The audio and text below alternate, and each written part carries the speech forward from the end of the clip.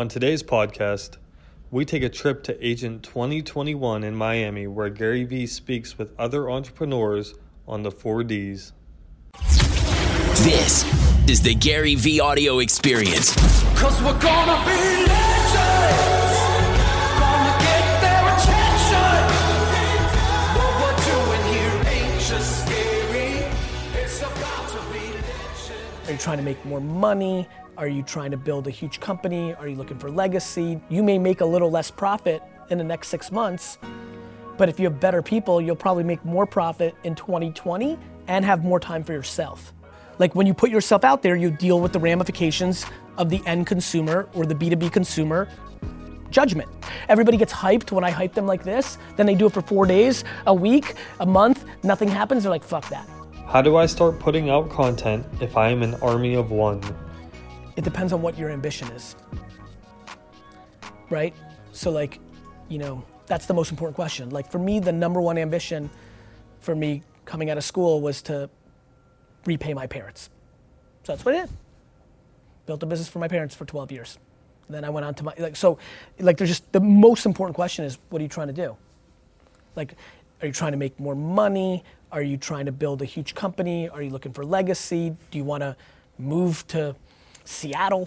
I'm sure those will change over time. I agree. There are things that there are things that I would like to do for my parents. They don't need me to take care of them by any means. They've done all right for themselves, and God bless them. But sure, there's something that I would like to get my dad a Porsche, just because I feel like he would have fun in that car, because he drives an SUV for work every day. So does that come in the form of like, you just want your business to grow? Yeah, I just want the business to grow, and so being just an army of one and not having maybe what Facebook what we all and have here, Instagram but video content about you being a real estate agent. People struggle, all of you struggle producing content because you think you have to have something to say. And my point is, if you just tell me what happened, that's more than enough on the delta of not doing anything at all. What I need to get people to understand is, most people say, well, my life is boring and I have nothing to say, and they just don't put out content. And I'm just like, if your first video of every day was about the Nationals or the Capitals or the Wizards, you will get business. Because I promise you, if you made fucking Jets content and I saw it, I'd buy my house from you. That's how I make decisions. It's better than not. right. But I love that you said, I love how quickly you responded. It's a very important moment. Just so you know, 99.999% of everybody who's ever heard anything from me decided not is better than the Wizards thing.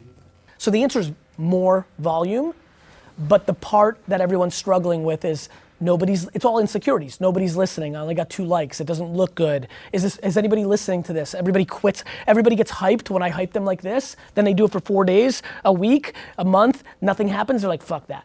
Did you look carefully at the 2009 and 2010 tweets, how much engagement they had? Versus now? Yeah. Did you or not? No. You know that some of those tweets only had 2 likes and a share? I did know, yes. People forget what my 2009 and 10 looked like. Everybody starts with only 1 like. Here's the tactical part. You put a ton of content, eventually something kind of goes viral, and you spend a fuckload of money against it because people prove that they gave a fuck. How can I make sure I'm getting the best hires? This is actually a stunningly easy answer and outrageously difficult for small businesses to execute. Number 1, pay $18 an hour. Let's go block by block. If I bought into your business and now we were partners and we started tomorrow and you're like, all right, here we are, 9 a.m. Monday, right? You'd say, this is our biggest problem. I'd say, okay, who are our competitors and or similar businesses to us, even if they didn't do the same exact thing? Doctors' offices versus dermatologists, dentists, whatever, right? And how do we figure out, and I'm being dead serious right now, how do we figure out, like I used to go to liquor stores as a customer, and if I thought somebody had any level of hustle or charisma, it's funny, I would go to see it, I never would poach somebody in it, because that for some reason was my line of disrespectful, but then I would always come back to my store and ask my salespeople who were part of the industry to get me that person's number, or do you know this person? You could call, read Yelp reviews, you could figure out who they are and literally just pay them more. When I hear I want to grow create abundance for my family, but not always be there, that means you have to hire people. Like if you don't want to be there and you want to be home, or you want to at least be able to mentally relax on a Friday afternoon, well then you need to pay 18, not 14. People create these arbitrary numbers. Well, salespeople in the Sugarland area, they get this commit. Like, why? Do you know why people are charging 30% for like back end kind of infrastructure on technology? Because Apple decided 30% was the rake they were going to take for the App Store, and that became the standard. And had they decided 27, bless you, Reed, or 33, or something else, that's what everybody would do. My senior executive team was like, but this is what's going on in the industry. I'm like, that has nothing to do with Vayner.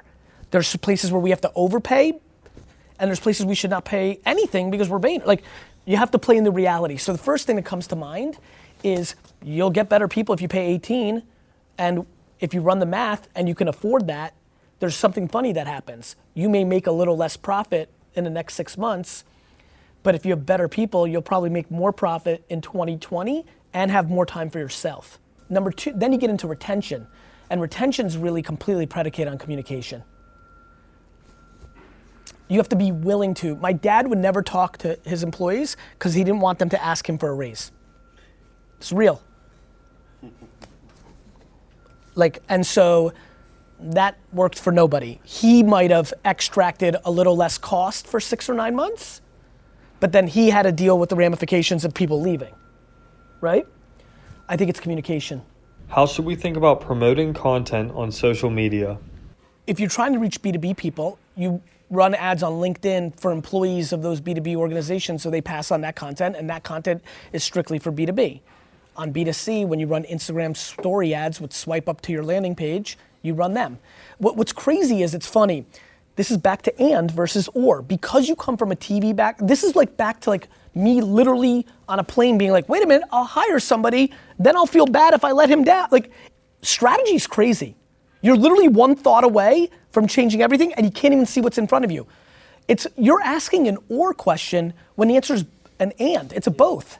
TV was tough. You had to pick one commercial. This is why you guys overthought the shit out of it. That's why you tested the fuck out of it, because once you had it, whatever the fuck you were doing, it was running on remnant late night, and you were at the mercy of how good it was. That's why Proactive got so big, because they had call centers and they really ran data, and they were doing a bunch of different commercials, and they're like that.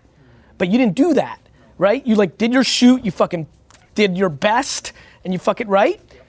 You changed your call to action, that was it, and the offer. That's The right. content was the same. But on social, you just run 58 pieces of content because it doesn't cost you a lot to make the content, and you just see what actually converts. Facebook is not your foundational page. Got it. It's the content. It's the content. Gotcha. You know, like, I don't care if you have a single, like if somebody said, Gary, but I'm embarrassed. Hey, Matt Higgins, I don't have a single follower on Instagram. I'm like, cool, just run ads. Perfect. Your Facebook page is not your foundational page. You know, it was foundational for people maybe 6-7 years ago when the organic reach was so bonkers, but that went away. So even if you have 2 million followers on Facebook, it's not your, I'm getting a 20th of the organic reach I got 2 years ago from Facebook, even though I have 15% more followers on it because they killed organic reach to put more ads into the funnel. Got it? I understand. So basically they used to call them dark posts, right? Basically you're just running ads on Facebook and Instagram, but you're driving them to your mobile optimized landing page, right? Don't forget, you're in a mobile world now. A lot of people, if they've been around for a little bit, they've maximized the desktop, but when you land on a mobile device, which is where Facebook and Instagram is going to be consumed, got it? What are some cons of being authentic as an influencer? The vulnerabilities you create on the judgment of the people you're trying to sell to, right? Pfizer awarded VaynerMedia a $3 million piece of business 4 years ago, but then a board member saw me cursing in a YouTube video and killed the deal. You said that you were a Patriots fan and I no longer wanted to be your friend. Like, when you put yourself out there, you deal with the ramifications of the end consumer or the B2B consumer judgment. Some struggle with the judgment of just the human aspect, but on the business side, you will win and will lose business because there are plenty of people, like, I like your energy, but I know your energy. There's a lot of people that wouldn't like it. You know your life. I love what I do. The end. I can And be and myself. and I think what will work for you based on my quick read is you probably realize it's a net game, right? If you have 17 people that love it and 13 people that hate it, you're a +4 versus a 0. I'm struggling with content creation due to regulations in my field. I can't be spontaneous. What do I do? Look, you're talking to somebody whose first 20 years of his career, I couldn't sell wine on the internet to the state of Texas. You sleep in the bed that you choose. The end. Like, you're in that industry. The good news is nobody else can do it too. That's fair. Right? So you have to lay in that bed. Like, we work with Chase, we work with Diageo, I have a cannabis agency, like, they don't take Facebook and Instagram ads. That's what I do, right? So you just live in the reality. What I would say though is knowing a lot of these rules and regulations because of the clients I have, there's a lot of lawyers that are lazy as fuck and would rather just say to you something basic without actually pushing it. Could you put those things in your profile and then not have to put it on every piece of content? It depends on the interpretation of the lawyer. Got it? Right. So like where I get upset for people in regulated industries is they have lazy legal advice that is so conservative because they just don't even want to deal with shit, right? Because that's how you maximize your money if you're a lawyer. Right. And so it's your job to push. How do you choose what clients to work with? You know, you have to take the temperature of your company. I remember when Smith & Wesson, the gun company, came to us, I decided to pass on it because I just didn't feel the culture at Vayner would accept us taking a gun client during 9 months after the school shooting in Connecticut. You know, even the money was huge. You know, Steve Ross, the owner of this stadium and the Dolphins, when I decided I want to take cannabis company clients, I knew that the NFL and cannabis just was going to take some time, and so I had to make an investment in another company. Yeah, I mean, then there's other times where the liberal nature of my company goes the other way. I remember when we wanted to work with a gas company, we assigned somebody who I love very much. I'd actually like them to come back into our world. Doesn't work at Vayner right now. He came to me and said, I'm not gonna work on this brand. And I don't think a lot of people are gonna work on it. And I punched him in his fucking face, verbally. You know, because I was like, well then why, then let's not work with Pepsi because sugar's bad too. And as a matter of fact, let's not work with Calvin Klein because textiles are the second worst contributor to the environment. I'm like, fuck you with your liberal bullshit. Like I'm outrageously socially liberal. I was passed on Smith & Wesson, I passed on other things, but then there becomes a line where you're just getting into foo-foo fucking New York, LA, Europe shit. And that's when I get pissed.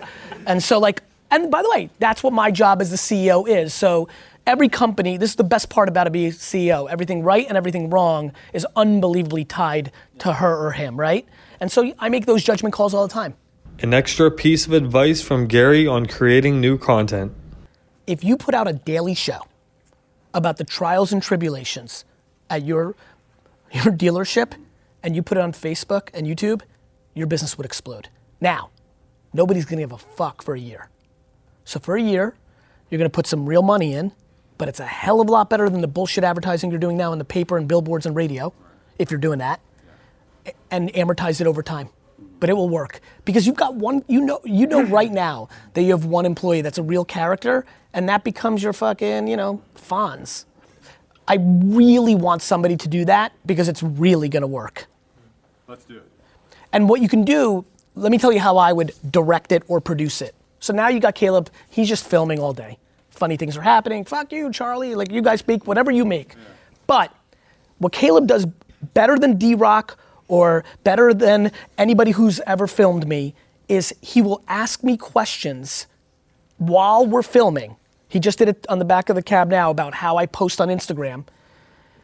And I think you should do that. I think you should film the show and then stop and go to the parts and service team and start a segment in each episode called How Not to Come Here.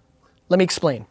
If you have a segment that's 2 minutes long in every episode, so think about it, it's almost like it's a show, but then it stops. And there's like now an information piece in the middle of it where the people that do parts and service for you tell the viewers at home how not to come to the auto body shop because the amount of people that come to parts and services when they could have done something very simple at home, but they're like me and have when I tell you I have no fucking idea, I'd rather throw my car in the garbage then figure out how to fix it.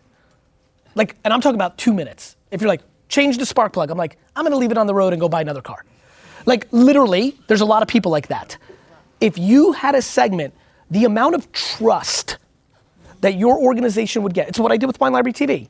I literally told people to not buy wine we sold. And I did it like emphatically.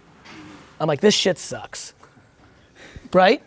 If you did that, it would change your business. And then you'd be able to chop out that little piece and do it as a separate 1 minute video on Instagram. You see where I'm going? And that's what Linz will go into a little bit, but that's how I would produce it. And then you can script the audio and have a podcast for no cost.